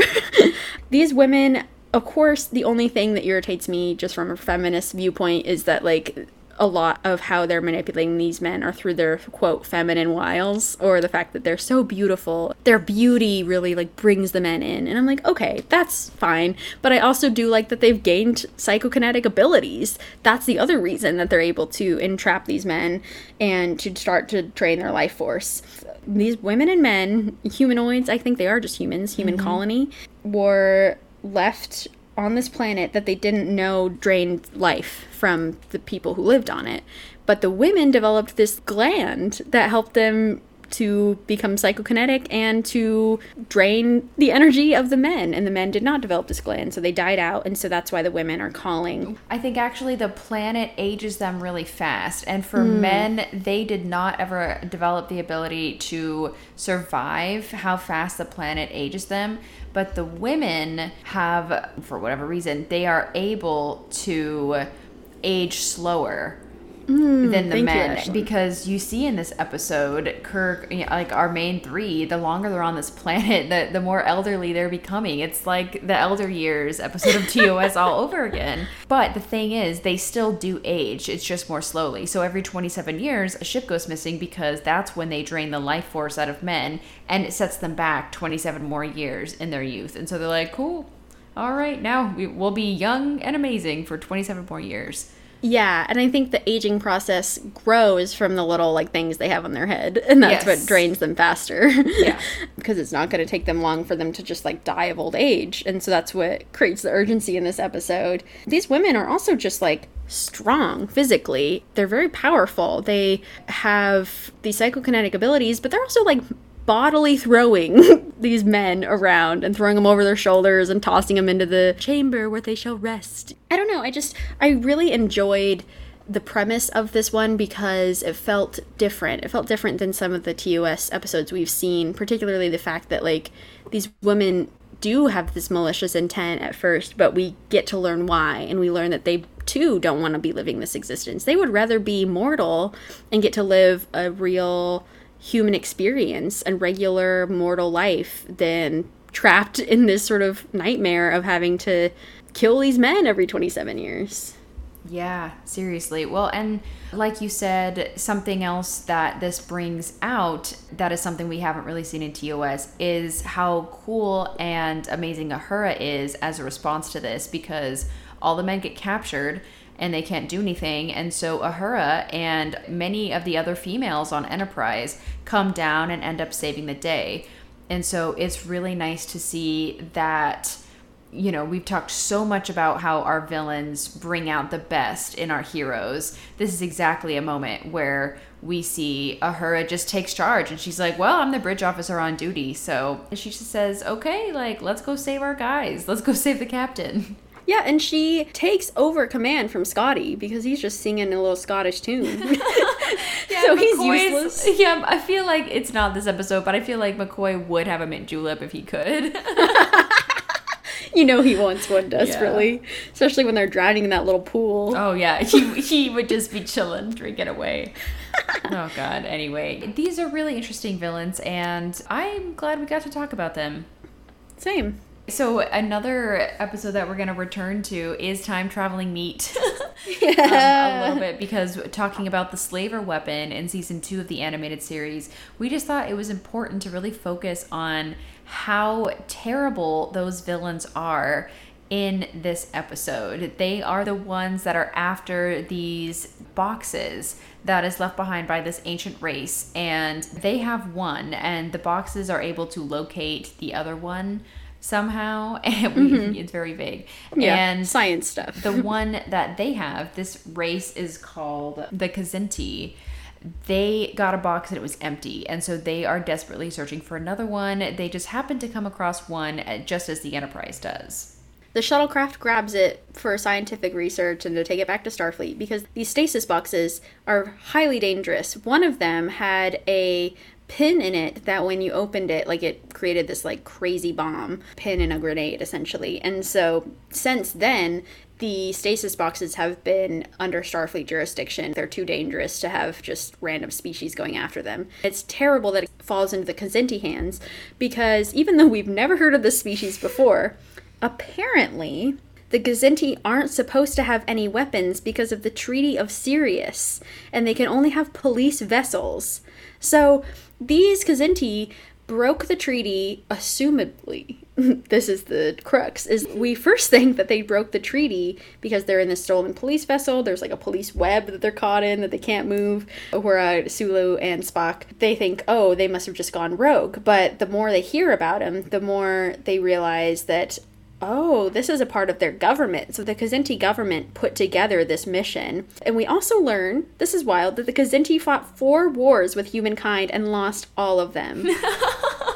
Where is our Kzinti episode? Like, I feel like it would have been hilarious if Enterprise had done like one episode about a Kzinti war fight and been like, man, we won. It would have been too confusing because there's already the Zindi and then the Kzinti. They like Trip would be like, Captain, which villain is it today? You know? Yeah, literally. Luckily, the Kzinti look like hunched over cats. Yes, they do. They look very different from the Zindis. Well, and that's why it's hilarious in the Lower Decks episode where the Kzinti appears. They're saying like, straighten your back, and I'm like, oh my god, that's why this Kzinti is standing upright, because he like learned to straighten his back and be professional. But anyway, apparently there's a very deep, violent history between the Kzinti and humankind, and that their ancestors apparently tasted human meat at some point due to these wars. Because this guy, this main Kzinti leader named Chuff Captain, he's like, you shut up or I shall try to taste human meat like our ancestors did. And I'm like, classic. See, so this is just inspiring me to start writing some Star Trek fiction. I think I'm going to publish a novel about the Kzinti human wars, and then we'll know more about... Please do. This is such a random episode. It's so I need crazy. a timeline for these wars, because we're talking 4 wars and the last one was 200 years ago is what we hear. So it's coming up, Brianna.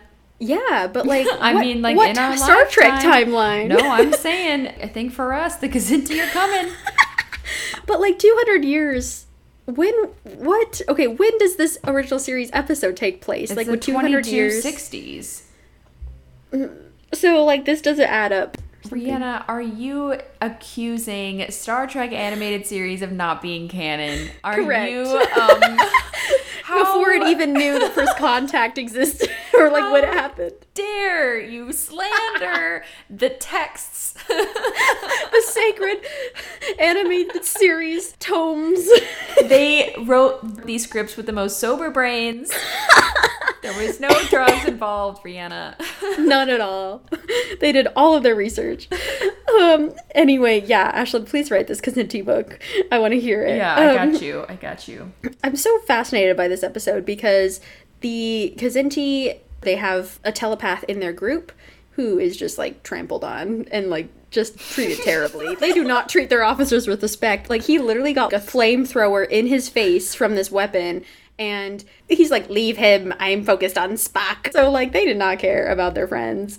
They only cared about what was inside the stasis box, and there was a big weapon in there. Time traveling weapon. Yep. Some space meat. and some meat that was apparently poisonous, so like, what's the point? Yep. Yeah. You want to talk about this weapon a little? Well, The slaver weapon? Yeah. Yeah, it's just like, I don't know. I don't really like the weapon. You don't? It's very smart. I don't know. It's got all these settings. It looks like a phaser rifle, honestly, but also it's like green and circular. It's kind of like watermelon color-wise. Yeah, it's like a water gun. I don't know. But it has all these different settings. It can do all this different stuff. And the highest setting, it just gets more powerful as you go up. Yeah, the highest setting is a total conversion beam, which is, it feels like huge bomb equivalent. I don't know if it's like atom bomb equivalent, but it's like pretty... It could be very, very devastating if it got into the hands of the Kzinti, because the Kzinti are fully prepared to use this weapon on Earth. Yeah. Like, they're just ready to go right now. Yeah. And so a chase ensues, and there's a lot of back and forth between the Kzinti and the bridge officers, where, like, Kirk's running after him. Kirk's not in this episode. Oh, I'm sorry, not Kirk. I confused it when Kirk is running. Shatner was full not added into this episode. I did not want him in this. Oh my god, no, not Kirk. Just everyone's chasing each other, trying to get this weapon. And there was one Kzinti that was on their side, right? No? What episode you watched? There was no good Kzinti in this. Okay. But so then okay, so it was Spock and McCoy. McCoy! It's just Sulu and her and Spock. Don't worry. Oh goodness. Ashlyn, they're eaters of roots and leaves. They would never side with humans. Yeah, it's true. Yeah, they really don't like humans. That's the thing is they just hate every single part of them. They clearly have such a grudge against humans. And it's so funny because we've never even heard of the Kzinti. And I think that tells you how meaningless these wars were. Like, they lost 4 times, and the Kzinti just gets, like, more and more angry. And, you know, there's, like, hate slander on their homeworld against humans and Vulcans. Absolutely. I mean, like I said, like, they got their weapons literally taken away from their entire planet. Like, they're not allowed to carry weapons, which means that they must be, like, they really just hold a grudge. Yeah. And so, yeah, and I also found that their tradition was definitely more Klingon-like. It was honor-bound when Spock kicks the Chuff Captain in the ribs, which he knows is a vulnerable spot. He doesn't even, like, fix his ribs up. He's just like, I am as you left me. We must fight to the death. He is, like, very, very ashamed that he was attacked by a pacifist eater of roots and leaves. So... Yeah, I really think this is what the Voyager writers thought deeply about when they created the Hirogen. You know, I think they saw this episode and they were like, yep. Yeah, it's just shenanigans. Yeah. It's a good time. Like, I do enjoy this episode.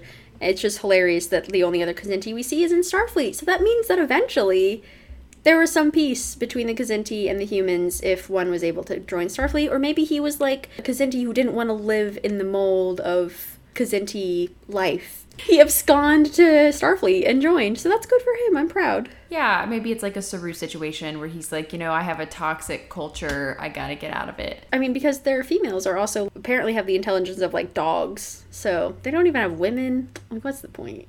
Yeah. but they're cats. Anyway, but they're cats, so that's great. That's cool. Yeah. Well, Rhianna, I think it's time we wrap this up with a villain once again that we have really concentrated on for this villain series.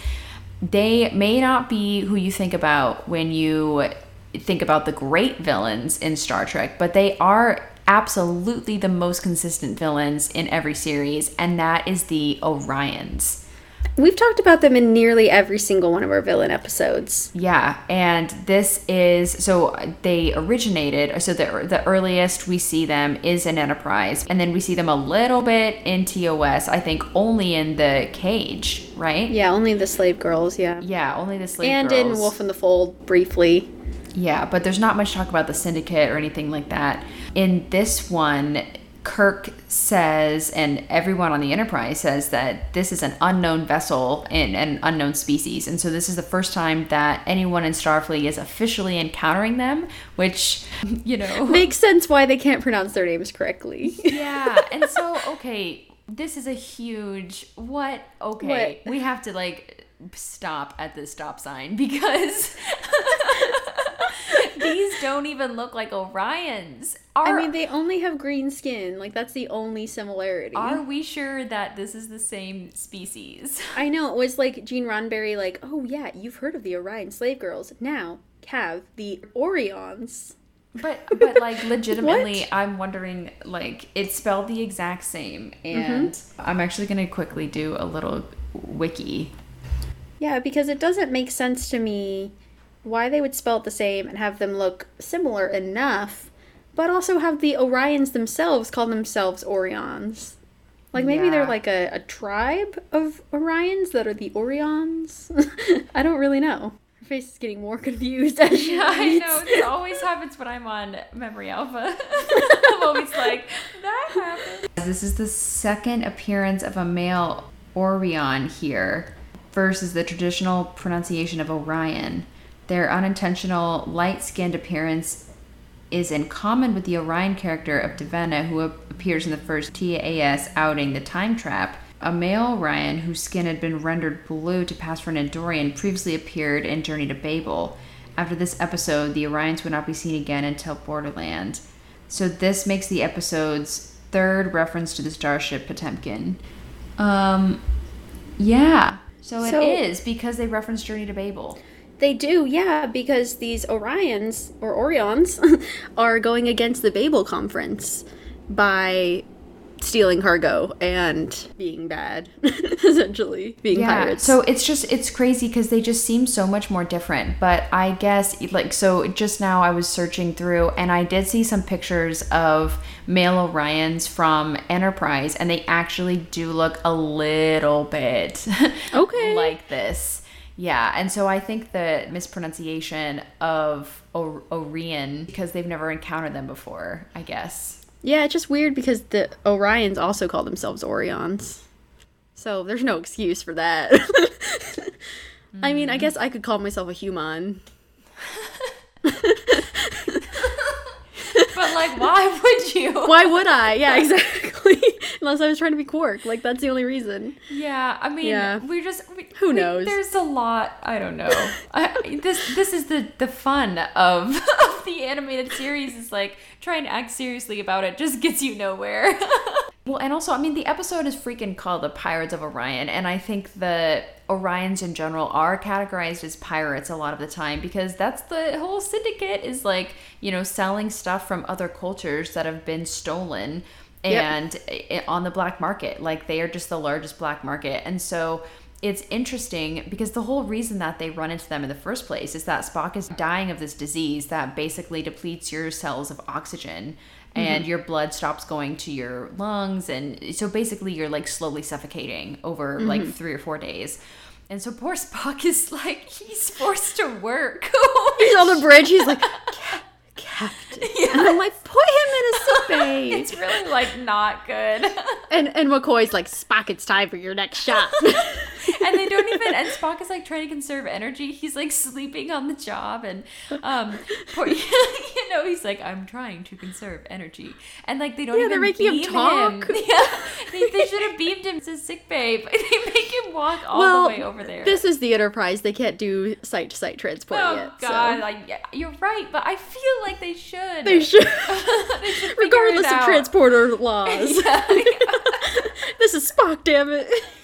They will make it. Scotty will make it happen. But anyway, he will. Yeah, they're really distracted because it's going to take them 4 days to get to the nearest starbase or the nearest planet that has Spock's medicine. Spock needs strobilin. They can't make it to the nearest location, and so that's why they have to rendezvous with the ship who has the medicine. And so it kind of makes sense that a ship, like a species, if it's going to be selling its stuff on the black market, it's going to have a lot of crazy stuff. Oh, yeah. Well, I mean, the Huron is like a dilithium transport ship. And so it already has like a huge cargo hold of dilithium. And so they're like, sure, we'll carry this one drug as well. And so, yeah, they get robbed. Essentially, they get attacked by these Orions, and they steal all of their dilithium. Their cargo hold is completely empty. Then once the Enterprise intercepts them and is able to talk to them, Kirk is literally, this shows how much he loves Spock, because he's literally willing to let the Conference of Babel parameters go. Like, he's willing to forego telling Starfleet that the Orions did this, if they will give them the medicine, he's going to let them also keep the dilithium and give them a little extra. Like, he is really desperate. I mean, also Spock has like 20 minutes to live, so I get it. Like, that's a very desperate situation. And literally McCoy's every like couple minutes, he's like, 7 minutes, Jim. You're like, oh God. They spend way too much time talking. Kirk is like really willing to let these Orions off the hook, and they are not going to take this juicy offer. Yeah, this is what's so funny to me about this episode is it's a weird mix of danger and then also like strangely bureaucratic because the Orions or the Orions are like, oh, we will break the treaty, and then if we break the treaty, then Starfleet's going to come looking into us and we're going to be in even more trouble, so we just should like stop messing around. Well, and not even that, but they are prepared to kamikaze bomb themselves and destroy Enterprise and themselves in order to keep everything a secret. Yeah, to erase any evidence of this. Yeah. I mean, this treaty is so on tenterhooks, you know, so that if any single Orion or Orion in this entire planet, I guess, like breaks the treaty, then it all falls apart, essentially. And I'm sure that trade will be stopped and all of this other stuff for them. And so the Orions are hell-bent on keeping this neutrality, and because Orion at the time is this neutral planet and is like a neutral party, that makes them successful, I think, for their piracy and their other syndicate actions, you know, because they are a neutral planet. The captain says, quote, all unsuccessful Orion missions end in suicide. Yep. I had no idea that this was this serious for them. I didn't know that either. Yeah, it's really crazy. Yeah, they have a bomb on this asteroid that they're coming to meet Kirk to trade the medicine. They're prepared to blow up both of their ships. It's just, it turns from a day of Spock needs some drugs to we're all gonna get blown up, you know, which is classic animated series. But yeah, it escalates really quickly, and I love that the solution is Kirk is yelling regulations at him. He's like, if you do this, you're gonna break Starfleet rule number 607, and according to this, I have the right to do that. And I am like, this is walking books, Kirk. Like, this is like nerdy little Kirk from Starfleet Academy busting through and saying, hey man, like, I'm gonna mess you up. He was like, I was at that Babel conference. I journeyed to Babel. He's like, this treaty, both understand the stakes of this treaty and the impact it's gonna have if we have this fight, so just give us the drugs.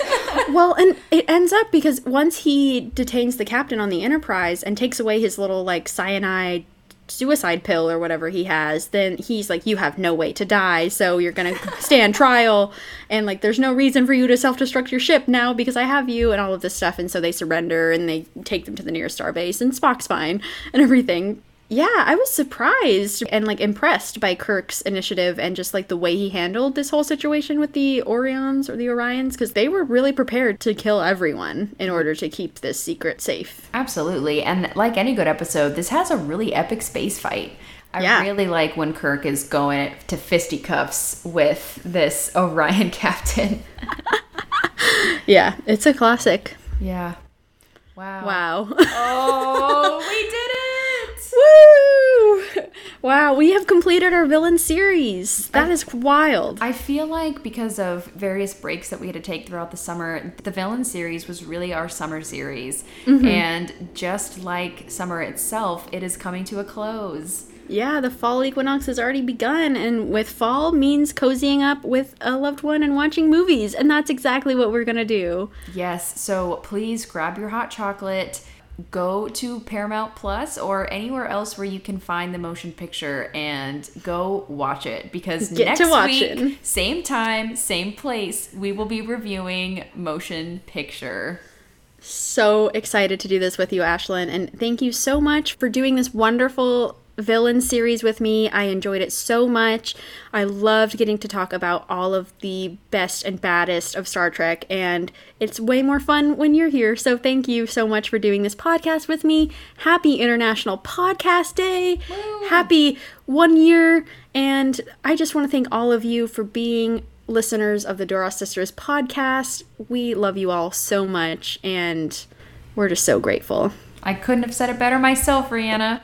So, Rihanna, next week I will see you and we will go to warp in the factor of 5, 6, 7, 8. Oh, the jazz. Thank you for listening to the Duras Sisters podcast. Please tune in next week for the first episode of our movie series, where Ashlyn and Rihanna will discuss Star Trek: The Motion Picture. Please follow us on Facebook, Instagram, and Twitter, and check to see our suggested watch list for our upcoming episodes. Also take a moment to check out our content on Tumblr and TikTok. If you like what you've heard today, please leave us a review on Apple Podcasts. By donating any amount per month, you can become a monthly patron and unlock our exclusive reviews of Lower Decks, the animated series, and Star Trek trivia. You can find all of this and more at patreon.com/the Duras Sisters Podcasts. All new patrons who join before the beginning of the movie series will receive a free sticker. If you would like to contact us for any reason, please do so at the Duras Sisters Podcast at gmail.com. So far, we have covered these podcast series: pilot episodes, family, love and affection, and time travel. If you haven't heard a particular series, please go back and listen to any of these awesome episodes. Social media and marketing by me, Ashlyn Gelman and Rihanna Hurd. Editing is done by Rihanna Hurd and Ashlyn Gelman. Our intro, Klingon Battle, was written by Jerry Goldsmith, and our outro, War's Revenge, is by Aurelio Voltaire. Ashlyn, I know you're at work, but I'm reading Gene Roddenberry's book, The Motion Picture, and I'm like literally crying because Spock is like taking the Kolinar, and he's like, goodbye, Jim, goodbye, my Tyla, and like then they're going to the whole thing explaining what like Tyla, whatever it means, and how it can mean brother or lover, and Gene Roddenberry is out here being like, Admiral Kirk supplied the following on the subject, and he's saying how Kirk was like, no homo, essentially, and like, why, Gene? He didn't have to specifically put that in, but Kirk was like, I find no other moral objection to physical love in any of its many earthly aliens in mixed forms. I have always found my best gratification in that creature, woman. Also, I would dislike being thought of as so foolish that I would select a partner who came into sexual heat only once every 7 years. It's like, I need to bang for longer. Anyway, I'm just like, Gene, you didn't have to completely demolish my ship, but like, it's fine. So, because this is still going to be the gayest book I've ever read in my life. Anyway, I hope you're having a good shift, because I'm just always here crying about Star Trek. Anyway, I love you, and I'll talk to you later. Bye.